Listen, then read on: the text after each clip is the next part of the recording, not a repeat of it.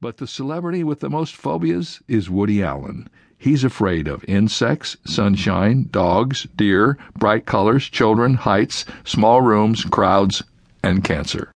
Famous people of the past were no different. George Washington was scared to death of being buried alive. Richard Nixon was terrified of hospitals, and Napoleon Bonaparte, the military and political genius, was afraid of cats. Phobias, a circus parade of mental enslavement. Some fears attack us only momentarily, but others can stay with us for a lifetime. A person with a fear of heights might feel her pulse shoot up when she steps into a glass-walled elevator and ascends 20 stories over a hotel lobby. But her fear is over the moment she steps out of the elevator into the hotel hallway. On the other hand, our fears of failure and loneliness and rejection, impending disaster, or contracting a major illness never seem to go away. They are lifetime fears that simmer on the mind's back burner. They are fears that prey on life itself. Those are the fears I address in this book. These fears are found in what linguists call a semantic range of words: fear, worry, anxiety, intimidation, unsettledness, dread, unease, alarm, distress, apprehensiveness, and others. Sometimes it's hard to know exactly which of those words best describes what we're feeling, and it really doesn't matter.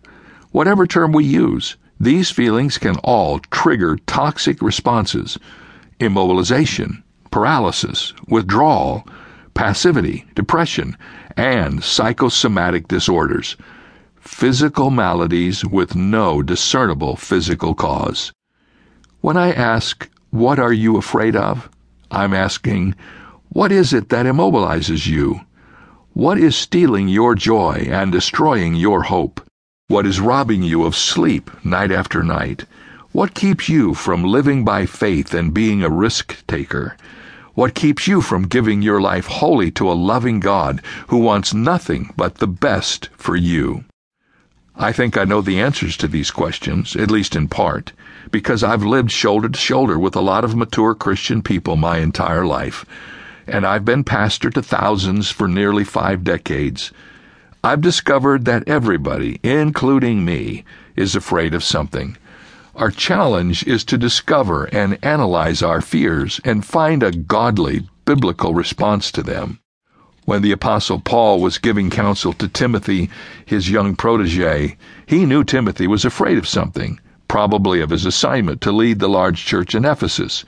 Timothy was raised in a small town in Asia Minor, and Ephesus was the big city. Paul himself had spent 3 years in Ephesus building up the church there. It was led by a strong group of elders. Yet false teachers were causing trouble, and Timothy was supposed to go in and be the leader of the whole thing. What young pastor wouldn't have felt fear at the prospect? So what did Paul tell Timothy? He said, "Your fear is not from God. What does come from God are power, love, and a stable mental attitude." Paul knew that when we get God's perspective on the source of our fear, we can set aside what is not from Him and embrace what is. In all my years of following Christ, studying the Bible, and pastoring well-intentioned Christians, I have yet to find a fear for which God does not have an answer.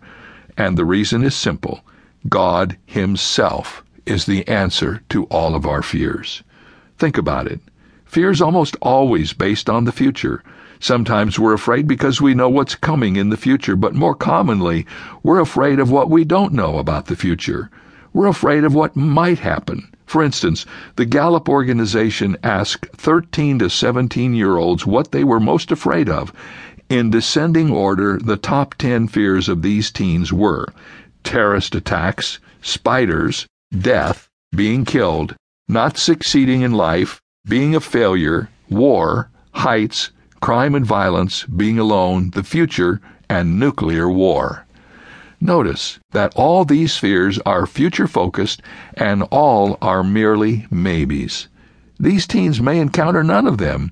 Whether the future is just a minute from now, you're waiting on a doctor's diagnosis, or 5 years from now, you worry about having enough money for retirement. Fears, home,